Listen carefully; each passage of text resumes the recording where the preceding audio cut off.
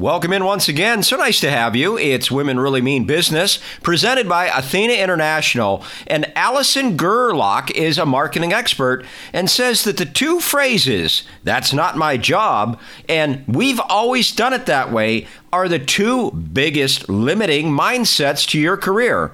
Find out how Allison rose from entry to director level by not limiting herself in that manner. Let's get going. Episode number 76 starts now. Welcome to Women Really Mean Business, presented by Athena International, the podcast that tells you the story of how women are impacting business one guest at a time.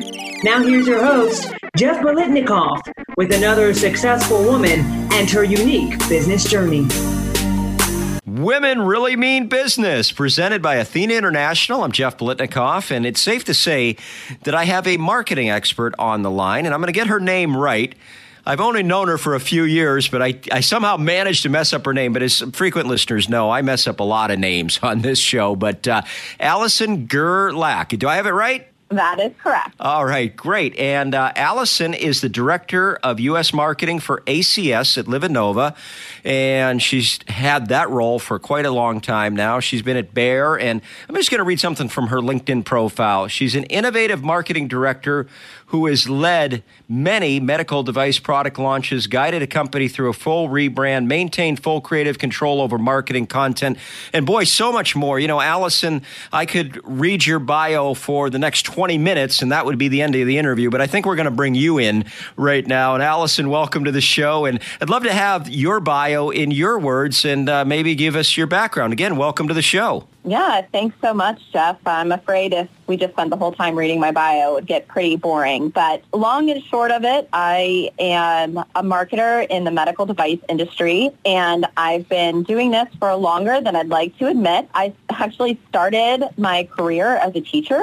and moved into business as a customer support representative. So it's been a long haul to make it to the director level at a pretty large medical device company. Let's talk about your story and how you, first of all, got interested in switching careers from being a teacher to now that you are at the director level in business, and then the steps that you had to take to do so. Yeah, definitely. I think I was a typical 18-year-old, for any 18-year-olds listening, just kind of not knowing exactly what I wanted to do, and teaching sounded cool.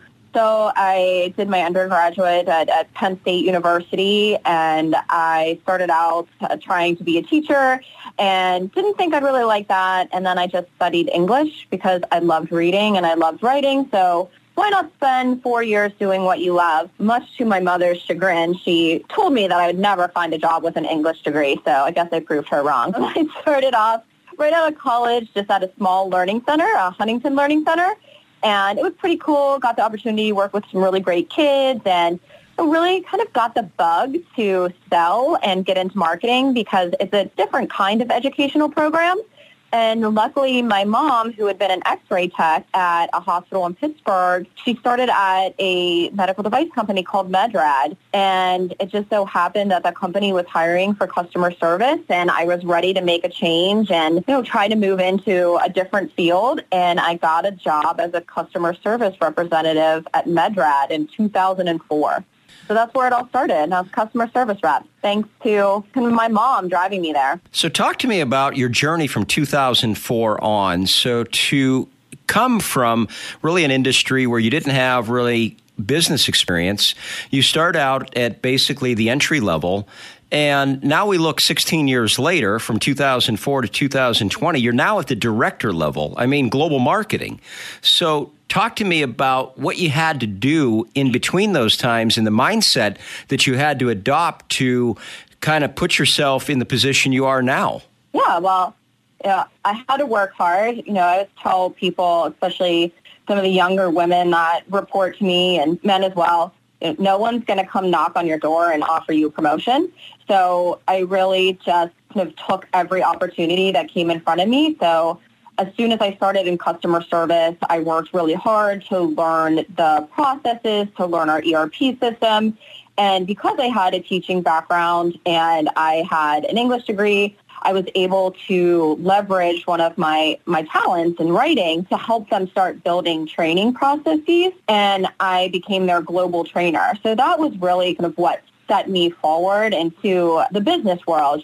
Working in customer service, I think people look at that like, oh, you're just a customer service rep. I'll tell you what, if you're starting a career and you can get in customer service and you learn the entire order to cash side of a business, that's really going to help propel you forward. And as I worked as a global trainer, I got a lot of experience. I trained every employee that came through, wrote many training programs, and decided that I really needed to build my business acumen and decided to go for an MBA. And that's what really helped me move into marketing, taking my education to the next level and realizing where I had weaknesses. So specifically, what did the MBA bring to you? And oh, by the way, I just mentioned a minute ago that you're in global marketing. Currently, you're actually, as I had said at the beginning of the interview, director of U.S. marketing. You've done global marketing before, but I don't want to mischaracterize you. You've done so much that I'm even getting confused. And but talk. I did have a global role once, yes, and it was awesome. Yeah, you've done a lot, but let's talk about the MBA. And you just mentioned that the MBA really opened you up to some aspects of business that really led you to where you are now. So maybe those.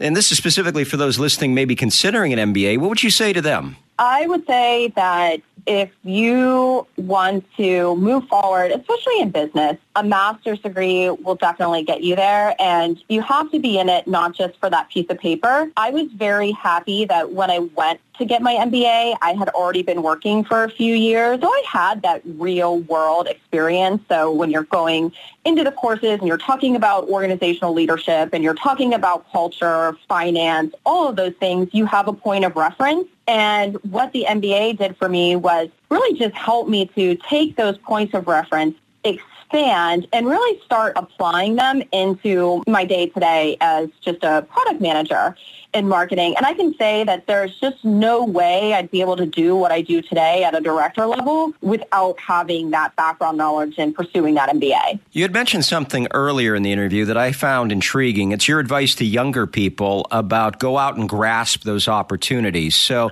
maybe you could talk to people right now about how they need to be intentional about doing that and how they should be acting within the corporate environment to make sure that they are maximizing those opportunities that can lead them to where you are, director level. Two things that drive me crazy and that I've always avoided is, number one, that's not my job. Or number two, we've always done it that way. If you adopt a mindset that says, I don't care what my job is and what their descriptions are. If there's a project I can jump on and I can learn and I can offer a helping hand and I can add value, you should do that because you will learn and you will continue to grow. And if you ever say to yourself, that's how we've always done it, definitely check yourself. And if you're working for a company and they're saying this is how we've always done it, I say challenge that, because if you do that and you have the opportunity to share new ideas, not only share them, but help to implement them, you'll move much more quickly in your career. What don't people know about being a director? Because you get the title. There's obviously a lot of work that goes into that title. I always like to say to people that, rise to those levels, I say, hey, you're an overnight success after 2 decades of really working really hard. And how many times can I say really? Well, anyway, there's always a little bit of audio faux pas in this. But at any rate, talk to me about what people need to know about being a director. What is your day-to-day like when you rise to that type of level in a corporation? I think what you need to know is you have to understand when you start growing in your career and taking on these more senior roles, not only what it means to your work-life balance, because the more you grow in your career, I think the more challenging that does become, but kind of really what you love to do. So if you love being an individual contributor and you love working on projects and kind of owning them, but you hate having to deal with, management and spreadsheets and finances and budget, you might just decide that it's okay not to be a director or senior vice president or any of those things. I would say, it's challenging because you're running a business, you're you're working the budget, and you're running a team. Now, if you want to lead and if you really enjoy working with other people and helping to see other people succeed, then you should definitely consider moving forward in your career. That is by far my most favorite part of being in a director role, is having a team that I can help be successful. I got to promote one of my employees this past year, and it just gave me real, true joy. So, and I can see that throughout this interview, what I'm basically hearing is that you're a mentor, and then you've probably been mentored. So maybe you could talk to me about the role of being a mentor and a mentee from your perspective, and how people can maximize both roles. Yeah, funny thing is that when I first started marketing, I had a horrible boss, and that person just really taught me everything I never wanted to do. So that was a great lesson learned. So for any of you out there that hate your boss and they're horrible, don't worry, there's better ones behind them. I've been really lucky to have a couple of really great mentors who took the time to listen to me and appreciate the different values that I brought to the table, and really just brought me in under their wings and taught. They listened and they taught me. And being a mentor isn't, being a pal to your employees or anything like that. It's having a willingness to not only, provide them with guidance, but having the managerial courage to provide them with that constructive criticism and challenge them in ways that help them become more successful. What would you advise professionals listening right now, especially young professionals, how they should go about getting a mentor within their organization that can really help them go to the next level? How should they ask? What should they do? How can they maximize that relationship? I would say, it's always hard, right? Because it's hard to define, if that person's going to be a good mentor to you. So I would say you have to look for somebody that someone within the organization that is challenging the status quo, right? That they're unafraid to present new ideas, that you can tell that they have, some trusted people that report to them, right? Look for that kind of personality and just ask. Schedule time with them to go to lunch. Schedule time to just sit down and meet with them. Go to them with a problem and a potential solution and ask for their advice. Those are the great ways to build those kinds of relationships. What would you say to somebody right now that's listening that doesn't think that they have what it takes to make the same kind of ascension you did? And I would dare say that, like you said earlier, you came from education, you didn't have a business background, you started it in customer service, and you've risen to this level, and you've done it through a lot of hard work and really applying yourself. But you have to have a mindset of yes, I can do this. There's some people listening that have doubts. What would you say to those people that have those doubts, that self-doubt, that voice that's saying, oh no, I don't think I could ever do that? What would you like to say to that person? I would say it's okay to have that voice, and you can hear it, but don't let that voice be the one that guides you. And know that inevitably, as you're growing in a career, you're going to make a mistake. And if you admit to that mistake and you own that mistake, you'll learn from it and continue to grow. Because it doesn't matter what level you achieve, if you're a CEO or you're just starting out as a marketing associate or what have you. Everybody makes mistakes, and no single person is perfect. So go ahead and listen to that doubt. That's okay to have it, but don't let it be your guide.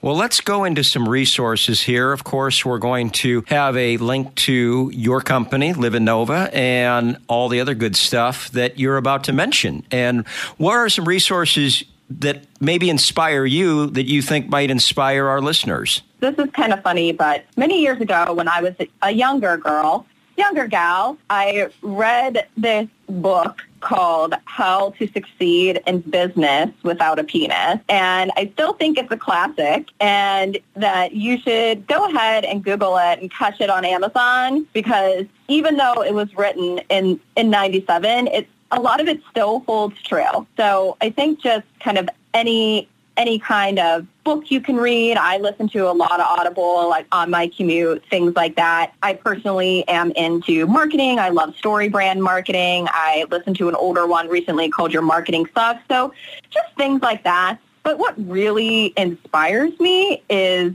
kind of my team, and it didn't happen on purpose. It kind of happened by accident, but I actually have a team that is 100% women. And those women, they come from different backgrounds. They have different roles within my team. They're different ages, and their journeys inspire me every day. Well, Allison Gerlach, I think I got that right again.